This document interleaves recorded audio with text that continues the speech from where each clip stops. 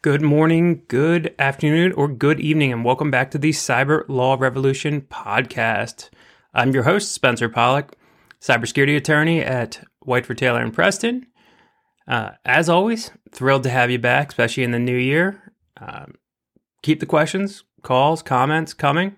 410-832-2002, or email me at spollock, that's S as in Sam, P as in Paul, OLLOCK, at WTPlaw.com. So, here we are in 2022, and it was a very interesting year in 2021. I'm a little behind in getting the year in review from 2021 in, but let's go through the three main things that I feel like were huge themes and things we're going to see moving forward. So, theme one, ransomware is not going away. No matter what the government says, it's not going away, but you're going to see a shift to potentially more just smash and grabs. By that, I mean, you're not going to see the encryption of your systems. You're just going to get an email from these threat groups, from these criminals, and it's going to say, hey, we got a ton of your data. Come talk to us and we'll prove it. Because the big theme for these criminals beforehand was to encrypt databases to force companies to buy decryptors back. But now they've figured out that there's been a big push to get viable and encrypted backups where companies don't need the decryptor, which makes the encryption process, so locking up your systems, a lot less valuable to these criminals. But in 2021, we saw the proliferation, of a lot of new ransomware groups, a lot of new criminals, spin-offs of groups like DarkSide, Revel. And that's going to continue. That's going to continue moving forward. I kind of rank it as the Taliban, Al-Qaeda, and ISIS when you're dealing with these criminals. None are good, but you really don't want to be dealing with ISIS. One, if you're dealing with an ISIS or an Al-Qaeda, obviously they're on the terrorist list, but not being on the terrorist sanctions list in terms of their negotiating and just how crazy they are. You get the Taliban. Those are the more mainstream groups, the rebels of the world who operate by quote unquote code, where their reputation is on the line. And so if you pay, they want to follow through with their promise. And in general, that does happen. The second group is the Al-Qaeda group.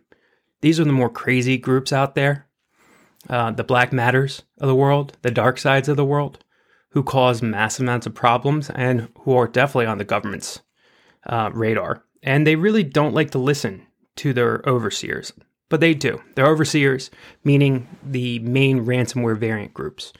So the Revels of the world, the Revels, different groups that create these ransomware variants, they oversight, right? So if Spencer Pollock's group comes in, I can buy, and disclaimer, I do not do that, because I have to say that because I'm a lawyer, but if Spencer Pollock's widget group comes in and says, hey, Revel, we want to use your ransomware variant, they said, okay, well, you have to follow our rules, and you got to pay us 15% of what you get. And if they don't, then those groups will be basically blacklisted from the criminal market. But you get some of these offshoots who don't really follow the rules, who go after critical infrastructure and causing more problems for these parent organizations. Finally, you get the ISISes of the world. And those are the really crazy ones. Those are the ones who claim that they have no master. The Paybins, open source ransomware executable codes. Open source RAS, ransomware as a service, where they don't answer to anybody. So in dealing with those people, very frightening. And I truly believe moving forward in 2022, 2023, you're going to see a lot more of these groups who don't answer to anyone, who are their own masters. And that creates a really problematic, frightening situation. Second part we saw was that the laws continue to evolve quickly. And the regulators are catching on more and more. And they aren't messing around. These regulators will come down hard on you.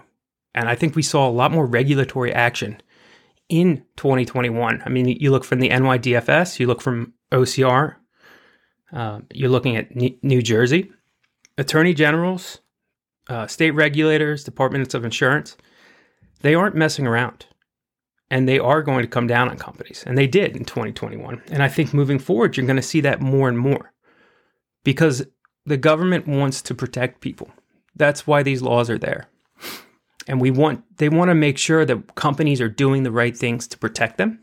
Now, we can argue about overreach all we want, but we have to play within the boundaries that have been created because there is no case law. So the boundaries right now that have been created are there's no boundaries. And that we have to really aim for our companies and the entities that we work with to have those protections in place to demonstrate reasonableness. To one, avoid the regulatory scorn and anger, but also to protect people's information. And I think in 2022, you're going to start seeing a lot more fines, a lot more penalties, a lot more regulatory actions to really start enforcing these laws. And finally, we saw with cyber insurance in 2021, basically a bottoming out of the market. 2 years ago, it was 4 questions on an application and everybody could get insurance. But unfortunately, just like in subprime mortgage, the bubble burst because of ransomware. Payments skyrocketed. And then the insurers figured out that they can't give out the insurance as they were. That there was more due diligence needed.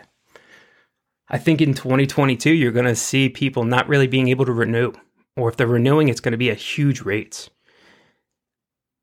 But in truth, those rates are probably what it should have been because of the risk involved, because of the amount of money involved. And the only companies that are going to get cyber insurance are the ones who have the policies, procedures, protocols in place, the administrative, the physical, and the technical safeguards, working with external counsel, working with external MSSPs, having a good MSP. People, this is a team game. And if you're not playing with a team, you're not going to get cyber insurance. The fines are going to get worse and you're going to lose clients. So I guess my overall theme goes back to what I say every time. This is a team game. We need to prepare and we need to be proactive. I'm really excited about 2022. A lot of things are happening, a lot of new speakers coming on, and appreciate you all listening. Once again, keep those questions and comments coming. 410-832-8002 or email me at spollock@wtplaw.com. Have a great morning, a great afternoon, or great evening, and we'll see you on the next episode.